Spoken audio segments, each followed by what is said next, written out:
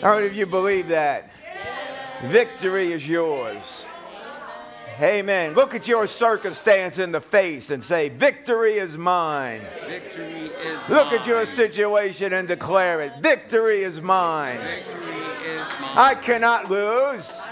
I cannot be overcome because I am the victor. I'm more than a conqueror in Christ Jesus. Hallelujah. Hallelujah. Hallelujah.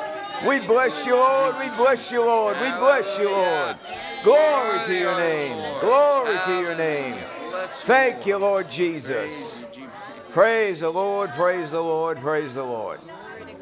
Glory to the King. Hallelujah. Hallelujah.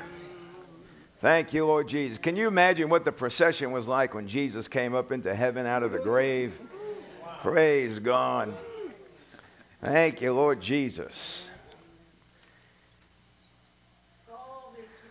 Your craziest, wildest football fans can't even compare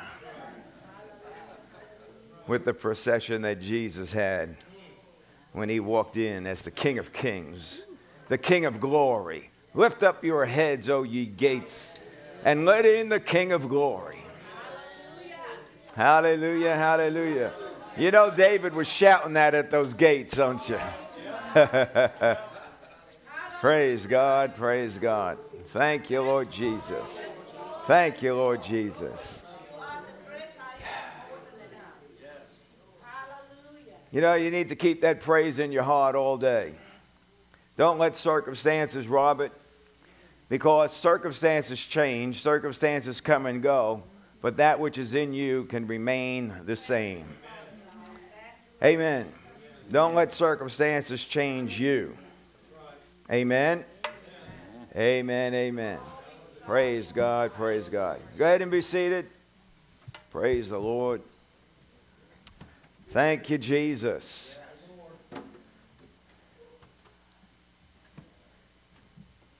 Find your place in Habakkuk, chapter 2.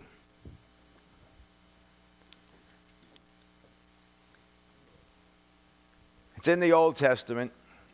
It's in the small book section. Like Jesse said, we used to call it Habakkuk, but then people think you said tobacco. But you know, we've been talking about the Holy Spirit being our supernatural GPS. He is our guide, isn't he? Amen. And you know, just like a GPS, whether it's on your phone, in your car, whatever kind of device you might have, if you miss your turn, the GPS will recalculate. Isn't that right? If you refuse to listen to it when it says, you know, you need to make a U-turn, go back where you need to go. If you refuse to listen and you keep on going, he's going to say, okay, from where you're at now, let's recalculate this route. And now this is how you need to go to get there. Because the GPS is always looking to get you to a desired destination. Amen.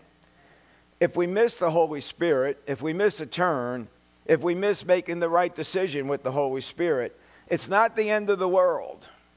He is just going to recalculate your path so that you can reach the desired destination. Amen. Amen, amen. And did you notice that a GPS can't take you any place unless you set the destination? So you always know where you're going. There's no such thing as blind leading of the GPS. And there is no blind leading of the Holy Ghost. The only people that believe in a blind leading of the Holy Ghost are the people that are blind to the Holy Ghost.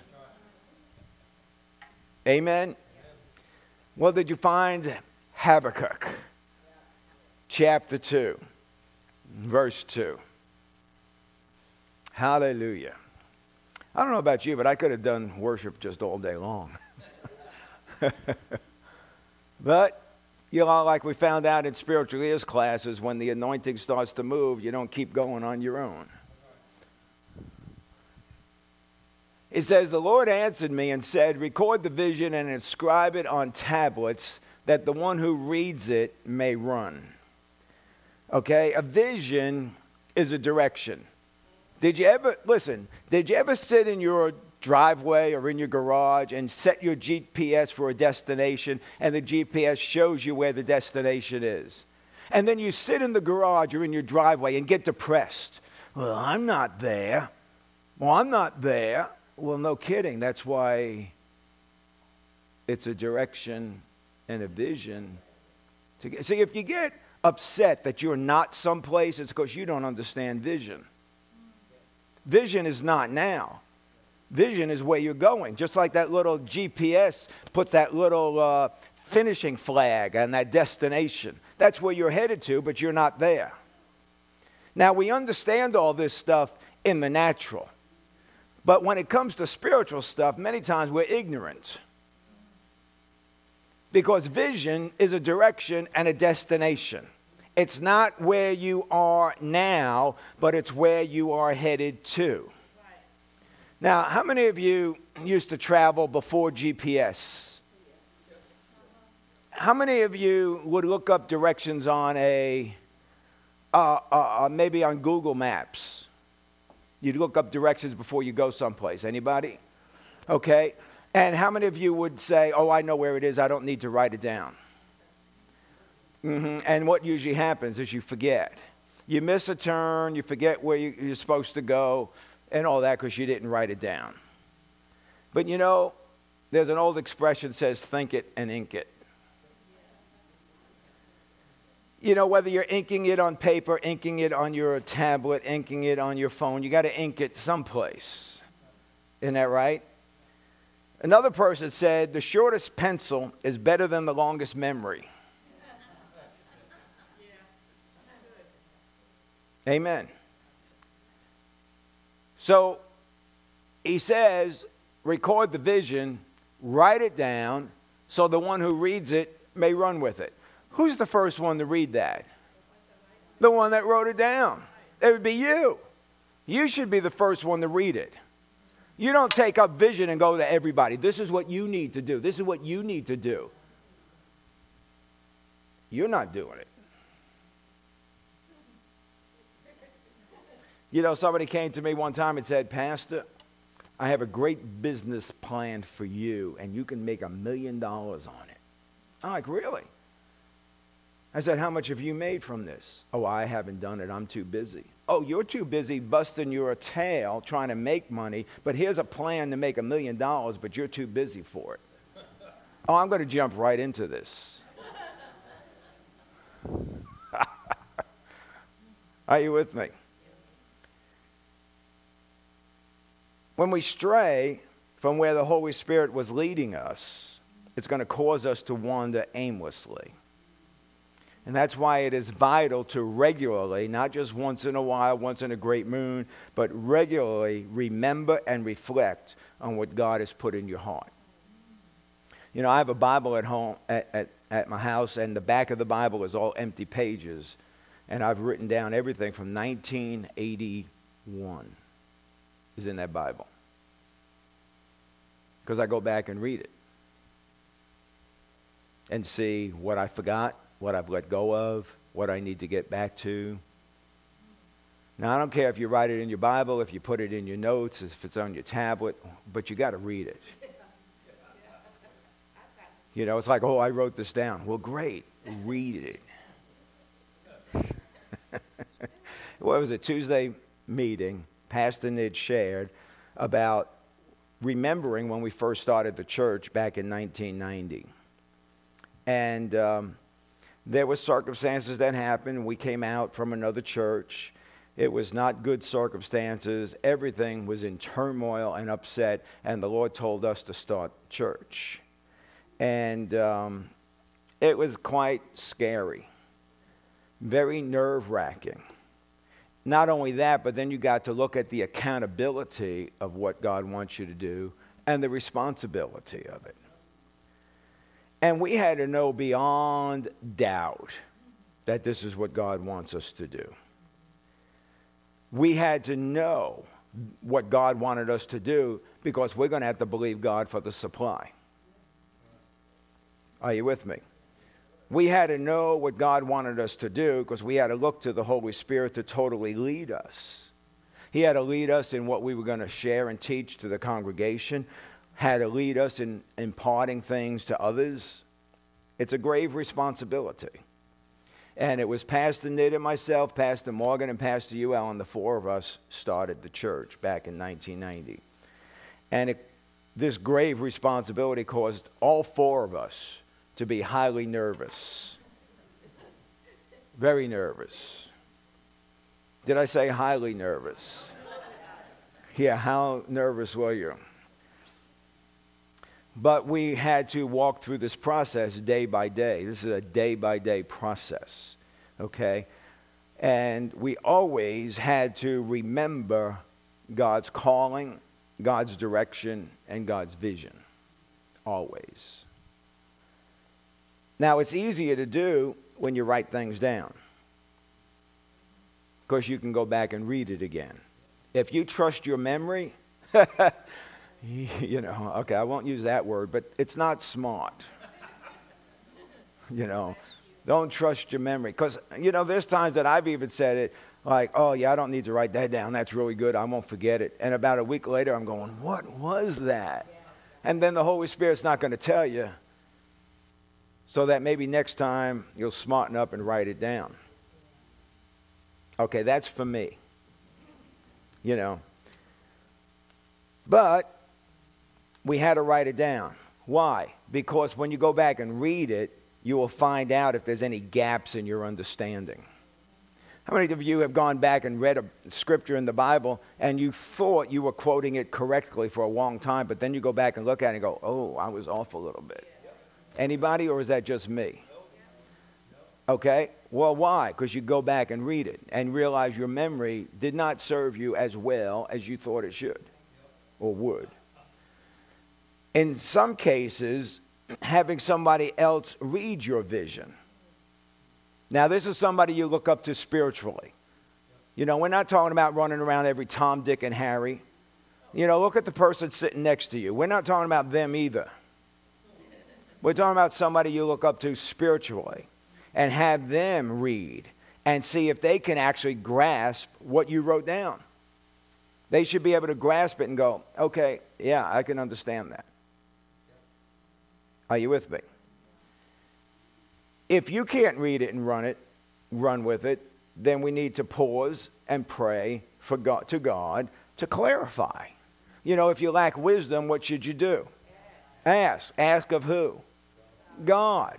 Ask of God, okay? So we should ask. Now, that doesn't mean that a person won't have your answer, but God can use a person only if you first go to God and ask Him.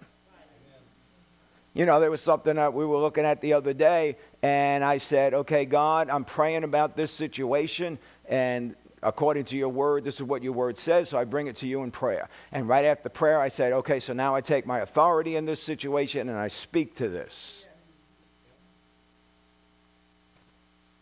Prayer comes first. Are you with me? So, when I was, and the Lord was directing me to go into business, I shared that with my pastor. And I said, you know, I believe this is what God wants me to do. Now, I didn't share it with him because I was looking for a prophetic word. I didn't share it with him because he'll have a word of knowledge for me. No.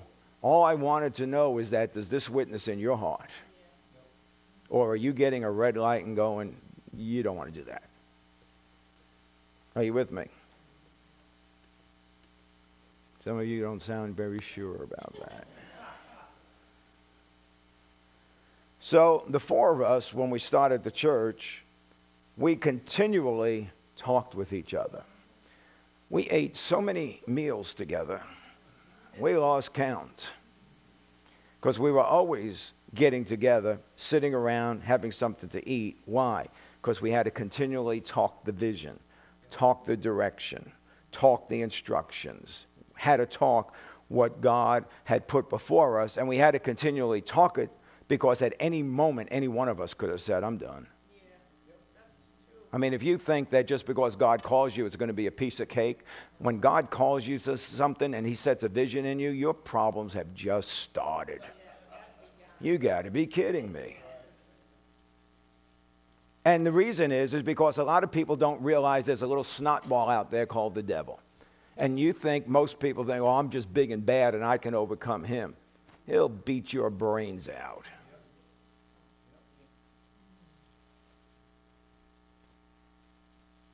You'll overcome him, but only by keeping your place in him, in Christ, in that vision, in that direction. Are you with me?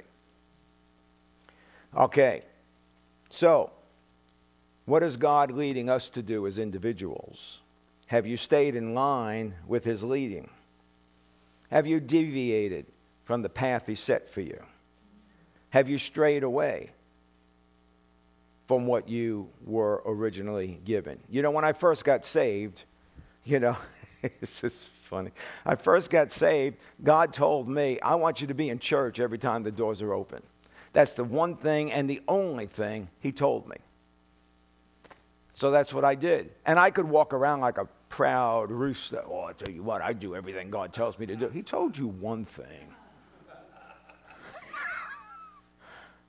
And then he tells you the second thing, but guess what? The first thing doesn't get let go of. So now you got two things to do. And then there's another thing, and he adds on and adds on. That doesn't mean, okay, I don't need to go to church all the time when the doors are open because now he wants me to do this. No. He didn't say stop doing that and start doing this. He said do this, which means it gets added on to what you were doing. Right. Amen. Amen. It's like that little baby running around in his diapers in the house, and he's just learning to walk. And he's so thrilled about taking a step, but then he falls on his butt. Right? Well, that's the same thing. God tells you one thing, okay, be in church every time the doors are open. Okay, I'll do that. And I did work at it. That wasn't easy because stuff came up to where you could absolutely say, well, I just don't have to go. I got this issue coming up. I got to deal with this, and I just can't make it today. Are you with me?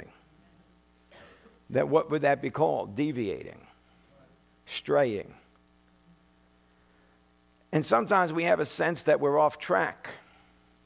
Something just don't seem right. And we have to ask the Lord to refresh our memory. Go back to what was written down. Remember what he had first said. Back in 1984, we left Thailand in 1974. So 1984 was our first opportunity, and it was an opportunity of God to go back to Thailand. Because every January, from the time we came over from Thailand, every January my wife would say to me, we're going back to Thailand this year. I'm like, yeah, right. I didn't have two pennies to rub together. Yeah, we're going back to Thailand, okay. And she'd say that every year, 75, 76, 77, 78, 79, 80. In 1981, we get saved. 1982, we're going back to Thailand. Yeah, right. 1983, we're going back to Thailand. Yeah, right. 1984, we're going back to Thailand. That is right. See, in 1984, when she said that, it witnessed in my heart and came alive in my heart. And I'm like, that is right. We're going this year. So we started getting before the Lord. What's the first thing you need to do when you're going to take a big trip like this? You got to check out prices of airline tickets. That's the first thing. So once you get over choking over that, so then, okay, this is the price. So we're going to believe God for the money to come in so that we can go. So we're laying this stuff out. We're getting everything in order. We're looking to the Lord for direction. And it seems like we had everything laid out. And then my wife says to me, you can stay home and work. And I can go myself. And I'm like, you can go yourself. So I said, so how are you going to get around in Bangkok? And then go up to, we went up to your father's place at that time. So I said, so how are you going to do all? I'm going to rent a car. You're going to rent a car. You're going to drive on the wrong side of the road with them maniacs in Bangkok. You're going to get in that car and drive. Well, she said it long enough that after a while I started believing. Yeah, I don't need to go. I don't need to go. She can go by herself and this will be fine. And all of a sudden, what we were believing God for the supply started drying up. What we were believing God for in plans was not working out. Now, I'm not talking about we force it, I'll make this thing work, because that's what people do. I'll make it work, and your flesh is just in charge of everything. But that's not what we're talking about. We're talking about believing God, and he's directing and leading. So all of that just seems to come to a stop. So we were supposed to go in August. So now we knew about it in January. The plan was to go in August. And around June, my pastor says to me, so are you going to Thailand? And I said, well, I'm not sure now. And he said, well, why not? I thought, because we had already told him God told us to go. And he said, so why not? And I said, well, Nid's going to go, but then I'm not sure about myself. And he said, has the supply come in? I'm like, well, no, things have kind of dried up and all that. So he's asking me these questions about why. And you know what his answer was? You need to go home and pray. Now, he probably knew everything that was wrong, but he's not going to tell me. Because if I don't know for myself, it is not going to do any good. I could take what he said and run it with it in the flesh. But I need to hear from God myself. And you need to hear from God yourself. This is what you need to understand. Stop looking to some prophet. Stop looking to somebody with a word of knowledge, a word of wisdom. Oh, somebody's got a word for me. God's got a word for you. And if you go to him first, and if he needs to use somebody to speak to you, he will. So I went home and I prayed. First I got into some worship. I started speaking in tongues. I got into the Word of God. And then I got before the Lord and said, Lord, what about the trip to Thailand? And I said, am I going or am I not going? And the Lord was very specific. He said, you have forgotten what I told you. See, he didn't tell me again. He said, you forgot what I told you. And that's all he had to say. I was like, yeah, that's right. I know what you said to begin with. Came out of prayer, talked, got in agreement. Okay, we're going. Pretty soon the supply starts coming in. And this is my pastor. This is what he does. When you're believing God for supply to come in, first thing he'll ask you, did it come from your job?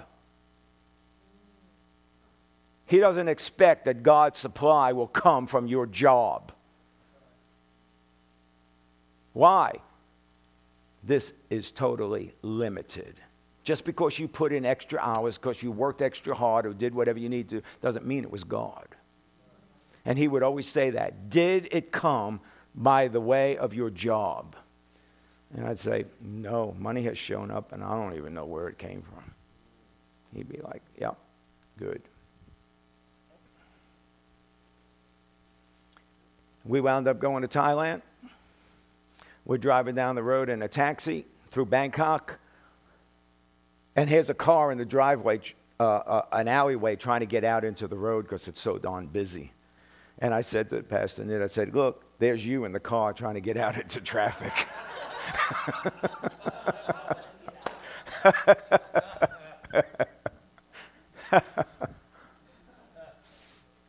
So I said all that to very simply talk about the leading of God, getting off track, things not working out, things becoming harder than they should, and having to get back on track. Amen. So I was going way off in the wrong direction, but he recalculated my route, got me back where I needed to be. Amen. You getting back on track with God is not your flesh trying to make it happen. It's following the Holy Spirit. Just like you were following the Holy Spirit and then you went off track. Why did you go off track? Because you followed your flesh. So following flesh will not get you back on track. You have to follow the Holy Spirit and get back on track again. Philippians 3, verses 13 and 14. Hallelujah. Philippians 3, 13 and 14. Brethren, I do not regard myself as having laid hold of it yet, but one thing I do, forgetting what lies behind and reaching forward to what lies ahead, I press on toward the goal for the prize of the upward call of God in Christ Jesus. He said, I do not regard. The Greek word logizomai, and it means to put things together in your mind.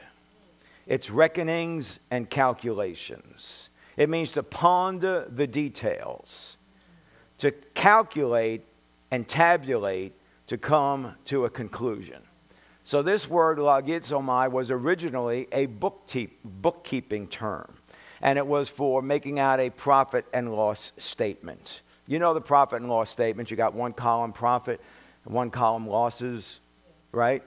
You know, some people have so many losses on the loss column, and they might have one thing on the profit side, but they'll go like, oh, it doesn't matter, I'm just going to believe God.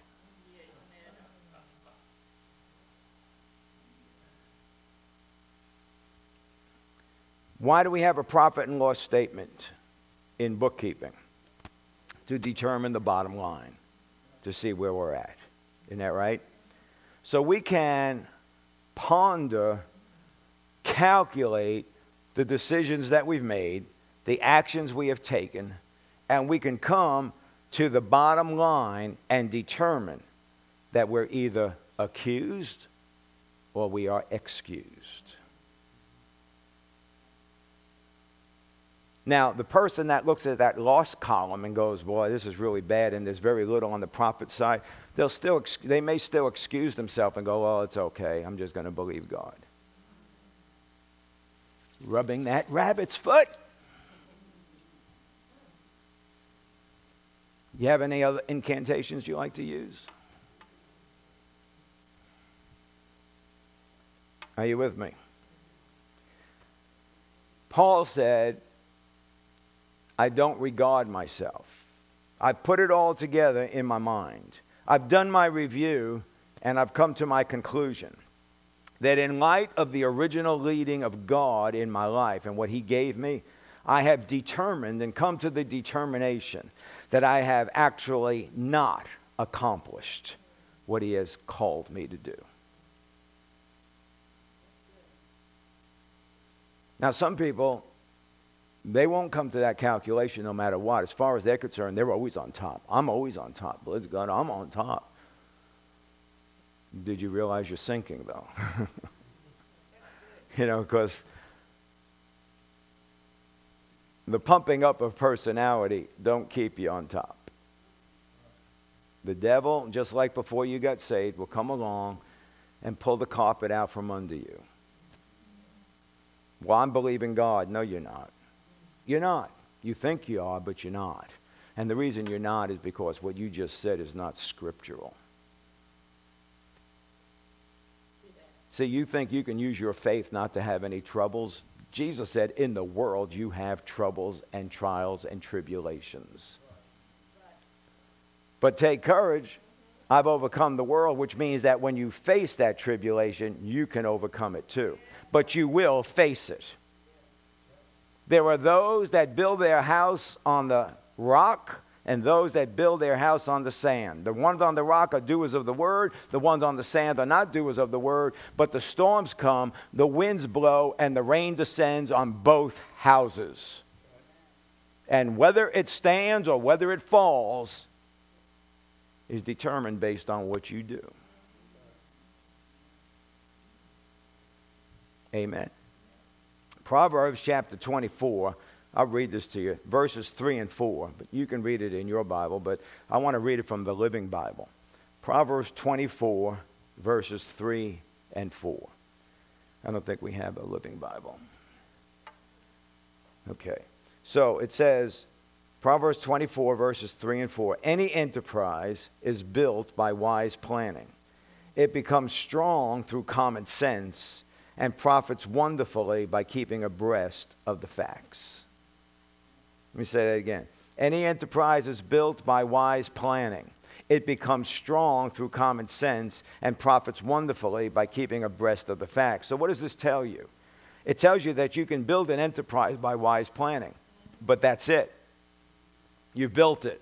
Now what? Well, it can't come strong. It cannot become strong except through common sense, and it will not profit you unless you keep abreast of the facts. It's a progression. You build it, you strengthen it, and then you profit it. This is why it's wise to review your current status and progress to see if you're getting to where you are supposed to be. Review it to see if you're on track or off track. Are you falling behind in the leading of God and what He has given you? Not just you, but what about your family? What about your personal goals? Maybe ministry, your dream. Where are you on these things? It's good to look at them.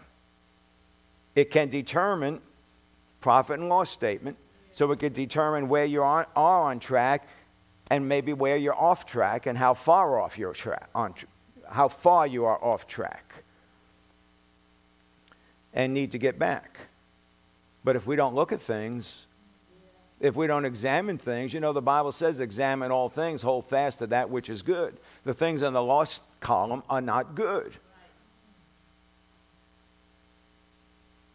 When we keep abreast of the facts, we can profit wonderfully.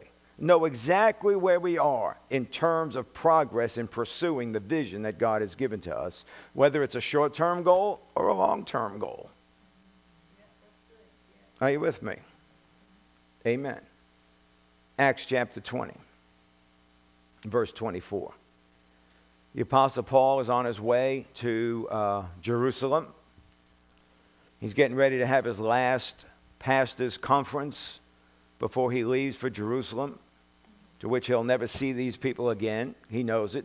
He's going to go to Jerusalem, wind up being sent to Rome. We never return. Acts chapter 20, 24. But I do not consider my life of any account as dear to myself, so that, in order that, for this reason, that I may finish my course and the ministry which I received from the Lord Jesus, to testify solemnly of the gospel of the grace of God. Now, the Apostle Paul knew what the course was that he was to be on. He knew what the Lord Jesus gave him to do. Do we? See, we need to know. Now, I'm not talking about some a headline. Oh, it's the ministry of reconciliation. Well, where do you fit in that? See, what has He given you to do?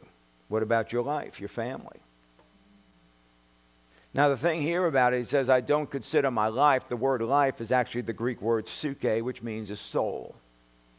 I do not consider my soul. The soul in all of its intricacies, like the mind, the emotions, the feelings, the will, the thought processes. I do not consider. The word consider means I don't esteem it. I do not respect it. I do not honor it. And I do not make it precious in my life. I do not consider it. Therefore, it is not dear and precious to me. I do not honor my emotions. I do not esteem my feelings. I do not make precious what I think. Therefore, none of these things are dear to me. Why? Because any one of those can stop you from what God wants you to do. You know how it is. It all hits the fan. And all of a sudden, what God said to you goes right out the window. Oh, it's hit the fan. Oh, here comes the emotion. Oh, here comes the emotion. Well, I'm just going to let the emotion take its course. Well, one day it'll drag you down into the grave and you won't be able to get out. Why would you even let it take you any place? Kick that thing in the teeth and move on. Don't give place to that. The Bible says don't give place to Satan. Don't give him, be aware of his schemes. Don't give him opportunity and have no confidence in the flesh. Your emotions and your emotional response to the garbage is flesh. And when you give yourself to it, you're putting your confidence in the things of the flesh. Now, if you were in spiritual ears classes, you know the difference between your flesh, your emotions, your thoughts, and the move of the Holy Spirit in you. You've heard it, and that house was built by why? By wisdom. But will you make that house strong? And will you allow it to profit you? Or is it just going to be like, oh, I know this now? Are you with me? After regarding the facts and evaluating the situation, the Apostle Paul came to the conclusion of a profit and loss statement and considered the bottom line. I have not yet reached, but I will not deem precious my soul, because I am pressing on to what I've been given to do. Now, you think Paul had some soul issues to deal with when he was in dangers in the city and dangers in the field, dangers from robbers and dangers from his countrymen, dangers from the Gentiles, shipwrecked 3 times, beaten with rods 5 times, whipped? Do you think he had some emotional issues to deal with? Do you think he was on that whipping post, when they're whipping him the 30th time, he's thinking, oh, I don't know if this is really worth it. Maybe this isn't really what I'm supposed to be doing. But he said, I do not consider my soul as precious, honorable, or dear to myself. That thing needs to be put under my feet. And unless you do that, it'll continually control and lead you and dominate your life. I've had people all through the years always tell me, well, you just don't have any emotions. I got a lot of emotions. I just keep them under my feet. Amen. So where are we? Is the question we have to ask ourselves. Because we, just like Paul, have to look at the facts, evaluate the situation, and then come to a determined calculation. But that's only the beginning part. Because now you have to make an honest analysis. Where are we in the light of what God has led me to do in my life, in my family, in my finances, in my service to the Lord, in my employment or business ventures, in my developing in the new nature, in the renewing of my mind, in the development of my relationship with the Holy Spirit. Where am I on these? And that doesn't even cover everything, but where am I on these things?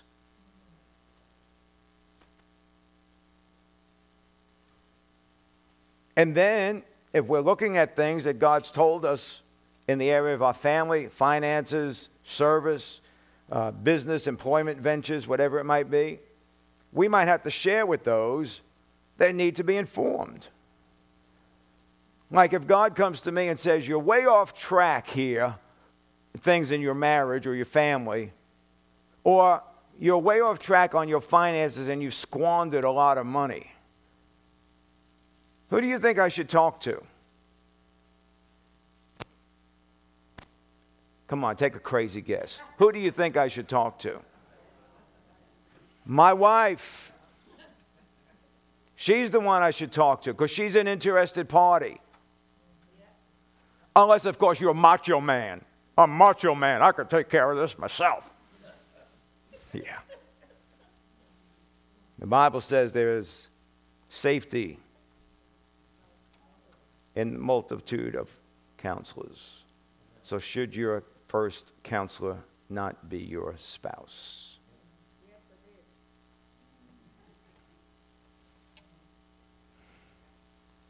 So we're talking about sharing with those that need to be informed. If there was an issue in the church, I would share it with our team members, the staff. Maybe, like I said, your spouse. Those that you're in partnership with. Maybe with a financial advisor that's been helping you along with some things. Who don't you share it with? Every Tom, Dick, and Harry. That's who you don't share it with. I'm standing in line at Walmart. Oh, let me tell you about this. No. You don't even share it with people in the church. Oh, I got quiet on that one. Not everybody in the church has godly wisdom for you. Now, if you just need a sounding board, anybody can be a sounding board. But if you're looking for change, you need to know who to share with. Amen. I was at back in the late 80s, I was at a group meeting at church. It was all the staff, and there was new people there, and things were in upheaval at the time. And there was a lot of voices just going. I mean, you could sit in the room, and you can have people talking godly information and godly counsel, and it's just fine. Doesn't matter how many people are talking. But this was just noise. The room was filled with noise because nobody was talking for the Holy Ghost. And that noise gets a little deafening after a while. And nobody was listening either. And I remember just sitting to the side and just closing my eyes and going, I need to shut this down. Now, I wasn't the pastor, but I wasn't leading the meeting or anything, but I was part of the meeting, and I need to shut down from all of this stuff because I need to hear from God and not this noise that's going on. And that's why you don't share things with every Tom, Dick, and Harry. Everybody's got noise. So once you put things on the table, others can share their input and add to ideas about making a choice. The good thing would be is that you all pray in tongues, that you're on at least an equal level spiritually, and that you can input with one another. Why? Because we don't want to hear your flesh. Say that with me. I don't want to hear your flesh. Amen. You don't want to hear mine. Well, I don't want to hear yours. It's really that simple. Do we sweep the harsh reality of where we are? Profit and loss statement. Am I going to sweep the harsh reality of where I am off track and sweep it under the carpet and pretend everything's all right? Oh, yeah, we're just going to believe God. It'll be fine. You're not fine. You have no idea what you're even talking about.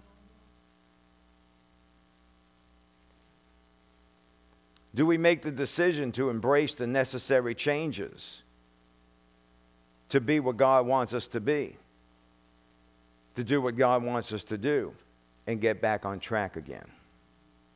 How many of you know that if you're headed to Orlando, you don't take I-75 south?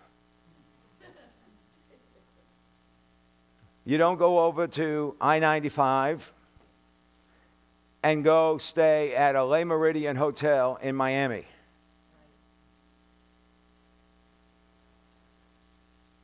You can look all you want and search all you want through Miami, and you're never going to find what you're looking for. The answer is not there. The answer is on the path to get to to get to Orlando.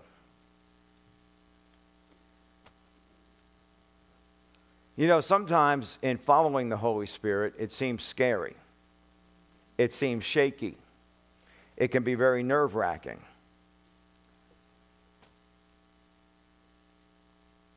But He has the answer for you.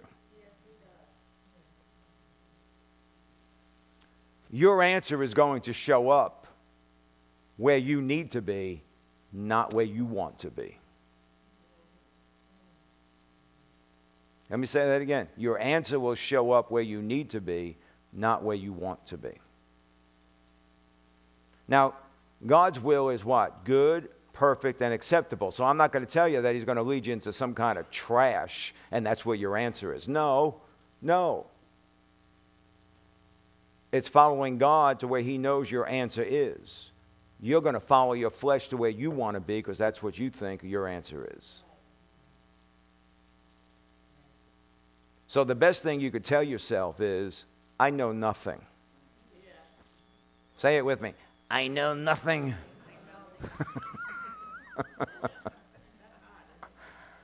That's a hard thing to say, because we all know our mind is so smart. We all know that. In fact, every one of us would probably stand up and say, I've got the sharpest mind here.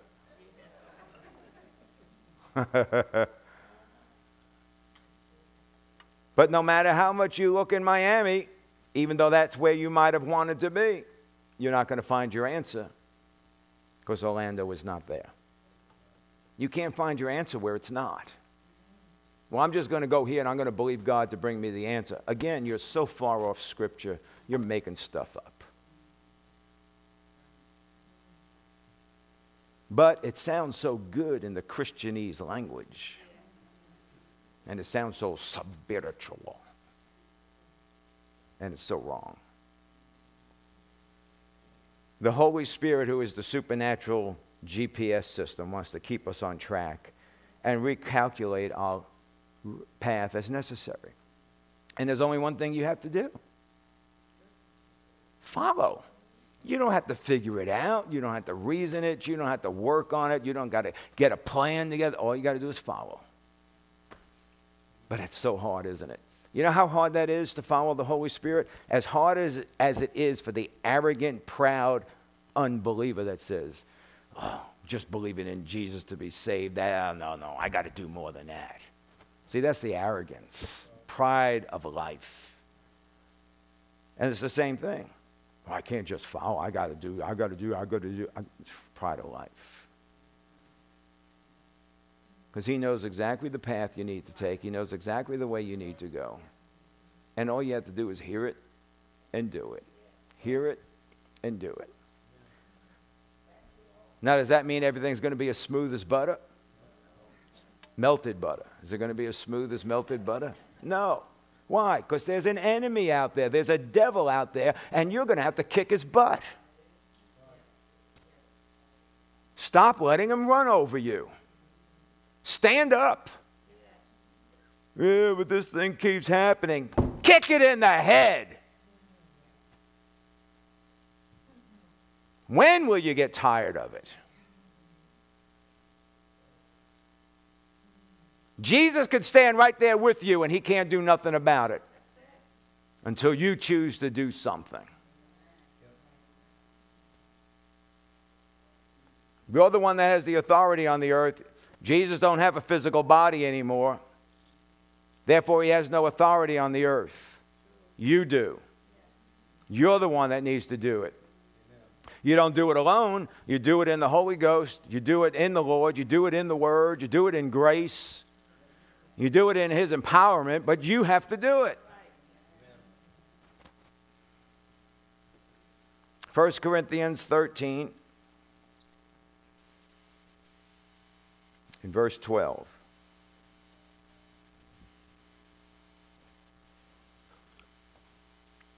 I thank God that I can stomp my feet and not jam my knees in. Something to be thankful for. I met somebody yesterday, haven't seen him in years. And they said, so how old are you now? I said, 72. And they said, you don't have knee problems or anything? I said, nope, still running the stairs.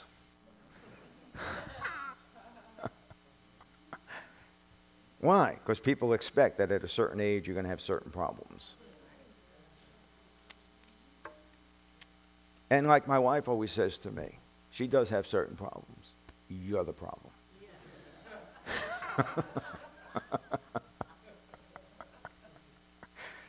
1 Corinthians 13:12.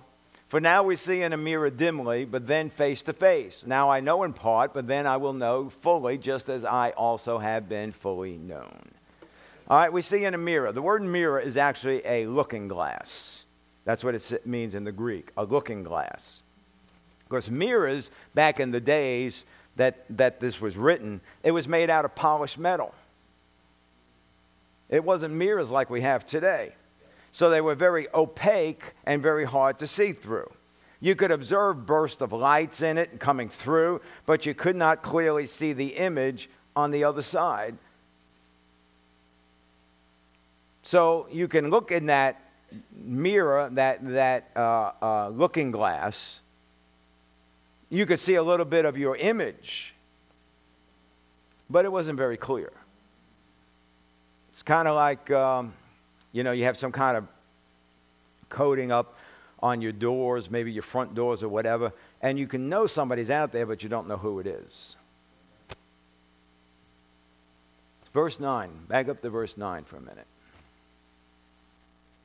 It says, "For we know in part, and we prophesy in part." We know in part, and we prophesy in part. So how many of you think you know everything?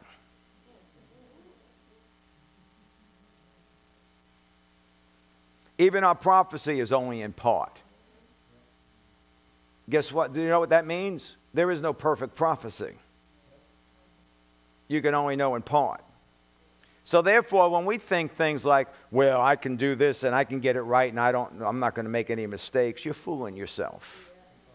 You are fooling yourself. Now, the devil uses that foolish attitude to wrap you up in a spirit of perfectionism,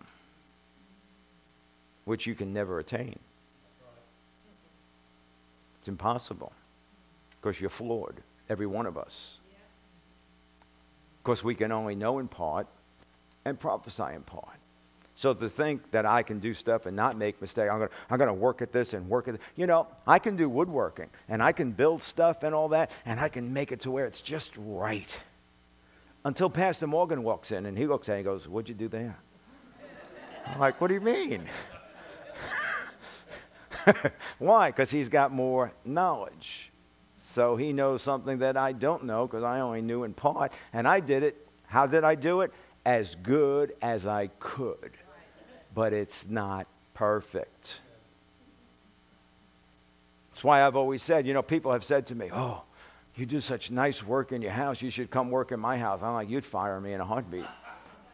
You don't want me working in your house. I can cover stuff over in my house, but not yours." So we're only fooling ourselves if we think we can do it right without making any mistakes. And then Satan will use that thought, that you can do it right and not make mistakes, and then you wind up making mistakes. Satan now uses that thought to beat you up with regret. And then you start to lament in despair. When the truth is, everybody makes mistakes, and we can't see the whole picture. Yeah, but the Holy Spirit, He knows. And the Holy Spirit tells us, that's right, He knows everything. You just don't hear it right. Yeah, you don't hear it right. Because what do? God tells us something, we write it down, and then we try to figure out, what does He really mean here? And now your dead head is trying to figure out what God just said to you. A head that's not renewed is going to try to figure out the supernatural things of God. When the Bible clearly tells you the natural man, which your head that is unrenewed is part of the natural man, cannot understand the things of God. They are spiritually understood. Isn't that right? So we don't hear perfectly. The Holy Spirit speaks to us, but we don't hear it. Just like sitting in church, you don't hear everything perfectly that's being said. You hear it through the ears of your experience, the ears of your upbringing, and the ears of what certain words mean to you and how they affect you when you hear them. Just like me standing there like this, that affects some of you, and you don't like that. So therefore, you shut down. Because you don't like that finger being pointed. Am I right? Yeah. See? Stop it. So then I would just come up here and I'd just stand here and have no emotion and just talk, like I'm standing in a wash pan and just, well, thus says the Lord. And I don't want to put any inflection in my voice because some people don't like inflection. But, and then I'm just going to just talk very, very monotone. And that'll drive other people crazy.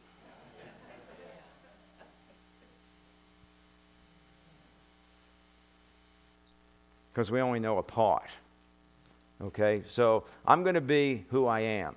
So excuse me. Now, I will not purposely do things to try to hurt you. And that you must understand. So if I ever say anything or do anything and you feel offended over it, it's probably a misunderstanding, because I would never purposely try to do anything that would offend you. Never would. It's never my intent. I don't get up in the morning going, who can I offend today? You know? So, we don't do things perfectly. We don't hear perfectly. We know in part. We prophesy in part. So don't beat yourself up over mistakes. Now, the other ditch, because there's always ditches. The other ditch is, I just throw off the mistake. Well, I tried. I just throw it off. I tried. No, there's still a measure of responsibility and accountability. And there is always the need to recognize, to grow, and to press in. If you've made a mistake, fine, but you have to understand there's a need to grow and to press into the things of God. Amen? Although we can make out our part of what we're trying to see and understand, things are just not very clear. And it won't change until we're in eternity. And we will know fully as we have been fully known. But that does not excuse us for not pressing in for more. If God has helped you to better understand the leading you received from the Holy Spirit, because now there's greater clarity. When does greater clarity come? When we grow. When we grow, then greater clarity comes, okay? So when that happens, then it's time to recalculate where we are and revisit our plan, because now we have updated understanding. That doesn't mean I figured this out. It means there's updated understanding that's come from the Holy Ghost. God never changes, but our understanding does as we grow. So don't waste your time wallowing in regret and remorse over mistakes. And by all means, don't stick with the old wrong plan just because you're too embarrassed or proud to say you messed up. Listen, if you never mess up, you are the oddball. I'm just telling you, you're the oddball. And you're only odd because you think you didn't mess up.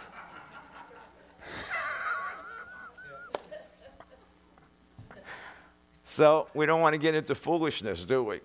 No, just repent of any deviation that we've made from God's leading and return to what He first told you. Amen. Hallelujah. You know, we've remembered the vision that God has given to us within the church. Evaluate the situation. You have to do the same thing in your life. I've done it in my family. I've done it in my finances. I've done it in service to the Lord. I've done it in every area from the time I actually got saved. When I first got saved and God told me be in church every time the doors are open, I would say, okay, Lord, I'm doing what you've told me to do. This is the one thing you've told me to do, and this is what I'm doing. I've evaluated that, and I would continue on it. So then the Lord told me later on, He says, you need to stop working all this side work you're doing and spend more time in my word and more time with your family. And I'm like, okay, I just didn't do it. And I kept saying okay, but I didn't do it. And things got so hard. And I remember the last time I knelt down next to a car in my garage at the house and said, oh God, if you just help me get through this job, I will never do side work again.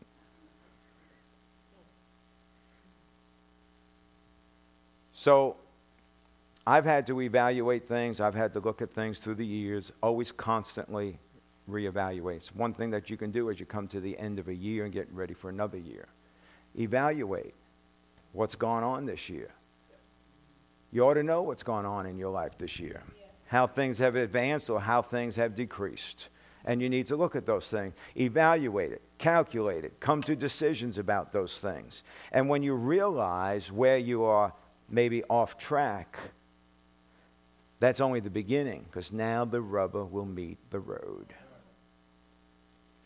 So when I got to that point, the rubber was meeting the road, and I said, okay, God, I will give up doing side work and do all that, okay? So I did do that. Well, my finances at the job I was working on really went down the toilet. And things got worse financially. But God said, no more side work, time in the Word, time with your family. And then after several months of doing that, God blessed me with a job, and it doubled my annual income. And things came up in my life, and there was stuff I was dealing with. But I would look at my life, and I'd say, I'm in church every time the doors are open. I'm doing with the family like you told me to. I'm spending time in the Word like I ought to.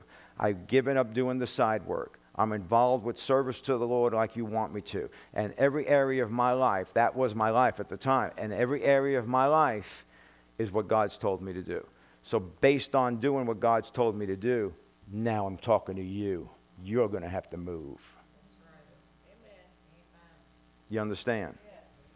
You can't be out there in rebellion and think you're going to handle the affairs of life. That's foolishness.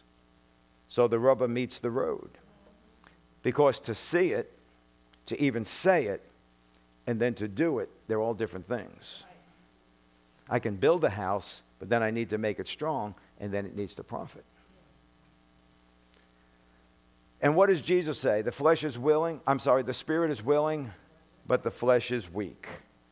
So getting back on track will probably require some change. And we're going to have to humble ourselves and admit that we were wrong about some things. I've had to admit some things to my wife through the years that I was wrong about. That wasn't easy. Why? I'm the man. I'm supposed to have to do this. No, you're a yo-yo. You know?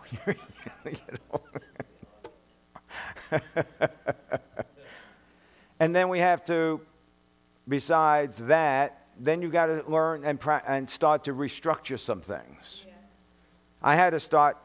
Now listen, finances, for instance. Finances, we only had so much finances. You know, we did our tithing. We had our finances to take care of stuff. And then we would sow seed as we could. Okay? So what we had to do was restructure our financial priorities. My daughter came to me years ago, back in the 90s, and we had just brought her back here from Melbourne, and she started working on a job, and she said, can you set up a budget for me? I said, sure. So she told me how much she's making. She gave me all of her bills and stuff, and I worked on it that day and got a budget set up for her. Top of the budget, tithe. Number one. And then all the stuff she needed. And when she came home, I said, we got good news for you. I said, you have money for everything except food and clothes. She said, well, why is that good news? I said, because Jesus said, if you seek first the kingdom, then these things, food and clothes that the Gentiles seek after, they'll be added to you. And she said, okay. And she profited wonderfully. Amen.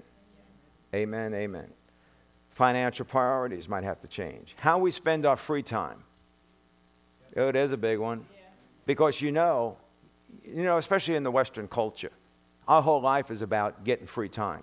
I work like a dog. I need to have some free time. I've worked like a dog all my life so I can have free time for the rest of my life. That's what we work for, isn't it? Free time. And we waste it.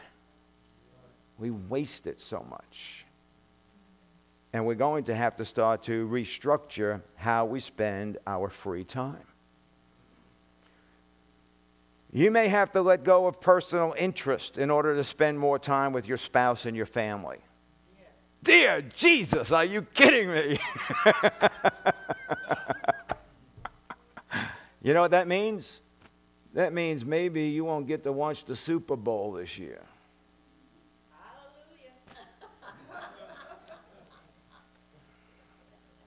See, that would be a personal interest, isn't it? Well, what if your spouse would like to do something else? Well, we don't ask because we're watching the Super Bowl. Well, she should be more concerned with me watching the Super Bowl. Well, as long as you're concerned with how they feel about you, you're in the wrong. It's only about how you feel about them. As long as the eye's on you, you're wrong. You're miscalculating and misreasoning. Hallelujah. Thank you, Jesus. Maybe restructuring is going to involve changing our eating habits, because our eating habits are creating issues. And we're just going to believe God for our health issues and keep feeding our body all this other stuff that we know we need to change.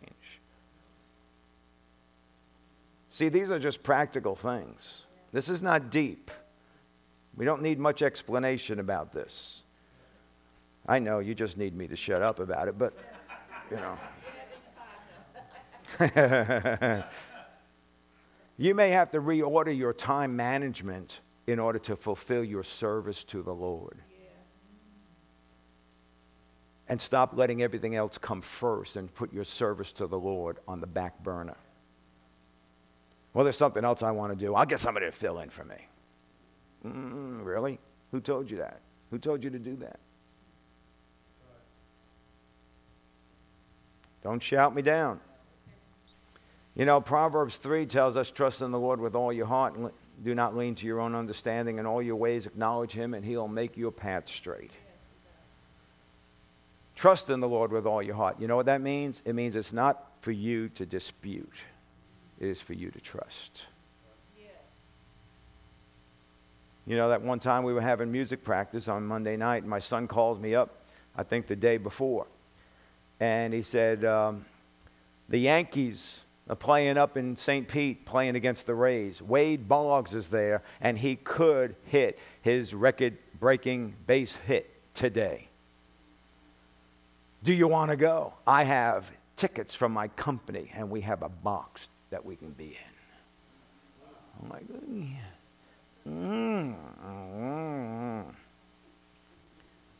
Well, you know, as soon as he said it, it didn't set right in me. So I didn't need to pray for 5 hours. Oh, God, let me go. Oh, God, let me go. Oh, God, let me go. You know I love you. Let me go. Be good to your servant, oh, Lord.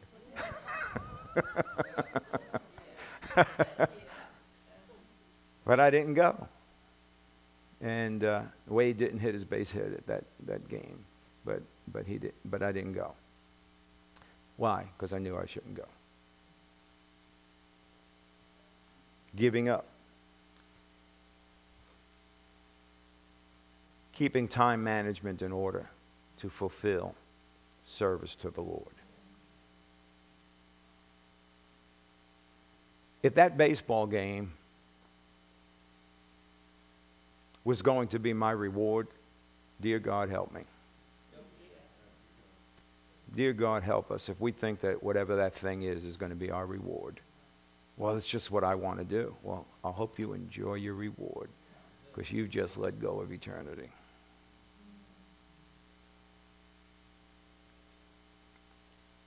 Look in Psalm 37. We'll close here. Psalm 37, verse 23.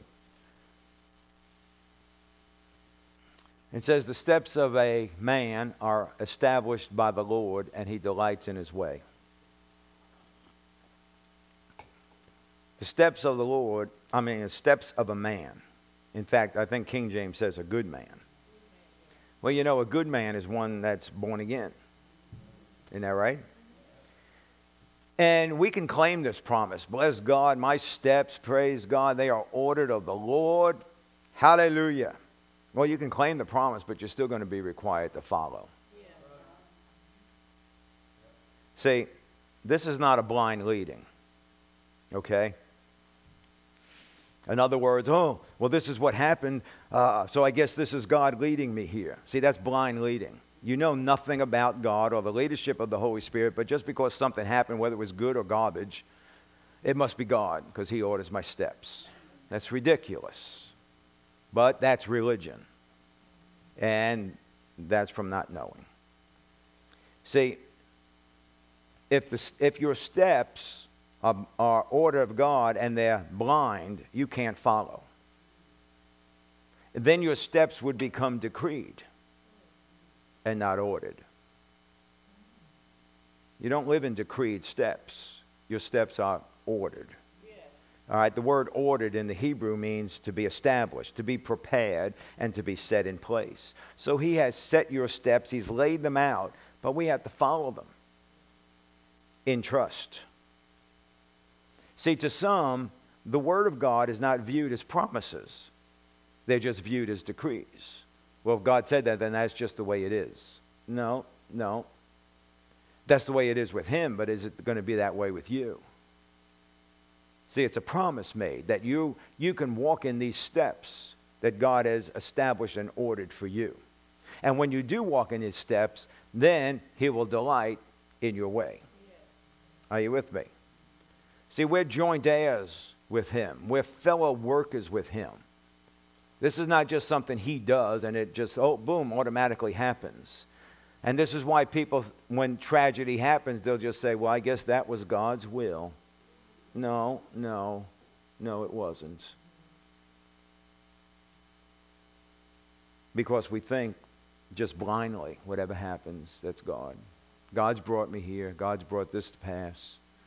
And we think that God is one or the other is that we either think God's the good God giving out good things to people, or we think God's just a mean old ogre and just giving out all kinds of trouble to people.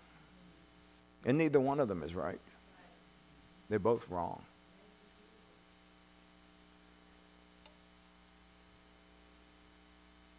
Do you feel like you've gotten off track with what God has originally given to you?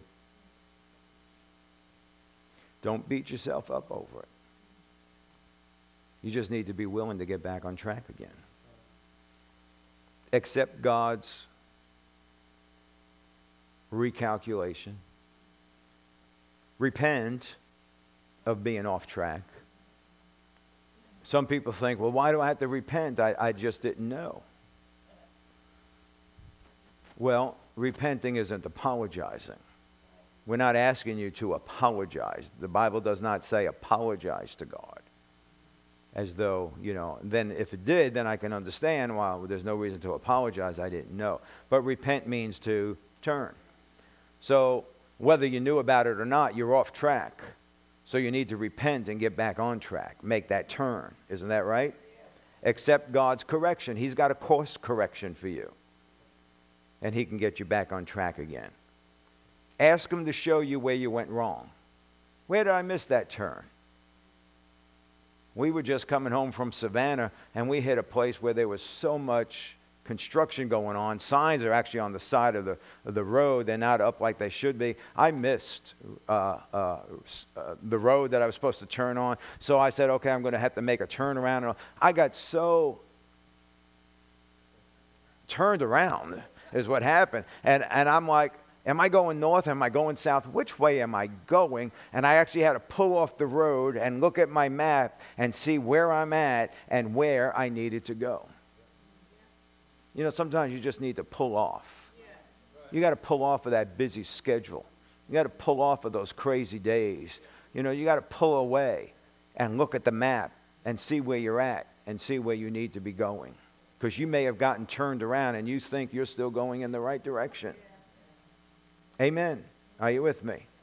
Ask him to show you where you went wrong. Then be willing to embrace whatever changes you have to make to get back on track again. These are choices that we have to make. This is what life is about. And it's done regularly. You might have to do it monthly. Depends on what it takes. Whatever it takes to stay on track, you need to do it. But nobody can do it for you. I can preach my heart out about this, but I can't do it for you. You're going to have to catch it, and you're going to have to do it. Isn't that right? Amen. Just bow your heads before the Lord. Thank you, Lord Jesus. Lord, we bless you. We honor you, Father. Oh, thank you for your goodness and your grace. Thank you for your loving compassion, Lord, on us. Oh, Father, we're just so grateful. that you never lose sight of us. You know right where we're at.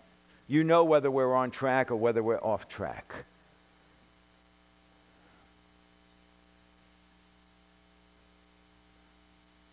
So Holy Spirit, help us. Help us to recognize if we're off track, where we are off track. For we only know in part. I might say, well, based on what I know, I'm on track. But you know. So we look to you to let us know. We'll acknowledge you in all of our ways and look to you so that you can make our path straight. Holy Spirit, I thank you that you are our leader and our guide, and that you will direct us in the way that we should go. I'll open my ears to hear from you, to hear from heaven, to hear within my spirit, not in my emotions, not in my thoughts, not in my feelings, but in my spirit, that I would hear from you, hear from heaven, and that I would make the changes that need to be made. Lord, I repent of these things where I'm off track because they have not brought you glory. So I'm looking to get back on track again. I humbly submit myself to you and to your Spirit, and I look to you to bring me back in the way I should go. I thank you for this, Lord. I receive that. I receive that. I receive that in Jesus' name.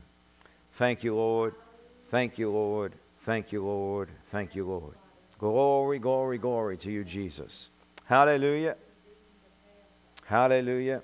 Hallelujah. Thank you, Father. I realize that this is not one of those hanging from the chandelier shouting services. But if you get it working in your life, you'll be shouting about your life. Amen. Amen.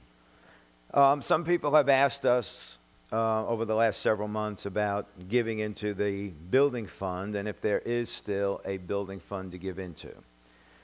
Because, as you know, the building is paid off. But we want the building to profit wonderfully by keeping abreast of the facts. And the facts is that we always have to do continued maintenance on the building. So any building fund money goes into maintenance. Just some of the items that we're dealing with right now is the chairlift is broke down. And it's been broke down for several months now, and that needs to be repaired. We're rebuilding the rear fire escape stairs and deck out back. We're putting in all impact windows upstairs because you can't reach them to put shutters in. Okay?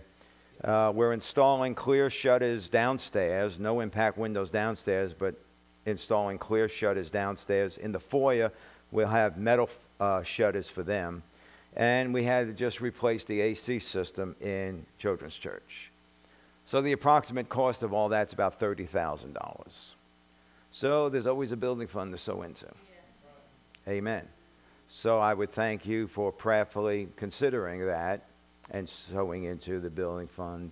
You can sow it into for your own home, sow it for your own maintenance. You can sow it for a home that you might be looking to purchase, rent, whatever it might be. You know, any type of a residence. Okay? So that's always available to sow into. So I wanted to let you know about that. And as you know also that the bookstore, in fact today is the last day that the bookstore will be opened. And we have a table of books in the bookstore and everything is 50% off. Okay? And whatever is not sold, I think we're giving it to another church or something. Yeah, okay. So that's 50% off if you'd like to take advantage of that. We're coming to the end of using CDs, and we're going to start using the little flash drives. Okay? Just about every car comes with a flash drive. Your computer has a flash drive. TVs have flash drives that you can use. And, you know, if you don't have one, you can purchase a little flash drive player for like $20. So those are going to be available. And we put all of the Spiritual Ears series, all the teachings on a flash drive. So if you've been in the class, only if you were in the class, if you were signed up and attended the classes, the Spiritual Ears classes this time, that's available for you to order them. There's a sign-up sheet in the bookstore. They're $4 a flash drive. Yeah. So you can go into the bookstore today to get that, but then after today, the bookstore will be shut down and everything is moving out into the foyer to where you'll sign up for things out there if you want flash drives of the services. Okay? All right. Thank you, Father. Father, we bless you and praise you, Father. Thank you for your word. Thank you for your goodness and for your grace. Thank you, Lord, that you're more than enough. And Father, as we sow our seed today, we're even sowing it into the upcoming meetings with Dr. Terry and Renee Mize next weekend. And we're going to start setting our path with our seed being sown, because we are looking to receive from you impartation, revelation, so that we can have application of the word into our life, that our life would be changed from glory to glory and from faith to faith. So, Lord, we thank you for that. As we sow our seed, we do so according to your word in Jesus' name. Amen. Amen. Amen. Glory to God. Hallelujah. Thank you, Jesus. If you joined us on live stream, Facebook, any place online, thanks for being with us today. We appreciate your connecting with us and allowing us the opportunity to share the goodness of God with you and the goodness of his word, a word that can change your life, that you'll never be the same again, a word that can bring you up, step you up and step you higher into life. You know, a lot of people always say, oh, I want to leave things better for my kids than they were for me. Well, the best thing you can do for your kids is leave them a spiritual heritage that's full of the Word of God. If you'd like to sow seed into the ministry, go to our website, newlifefamilyworship.net, and click on the giving link. And I thank in advance for the seed that you sow. If there's anything we can pray with you about, please let us know. We always consider it an honor and a privilege to stand with you, our partners, and believe God for your needs to be met. Amen.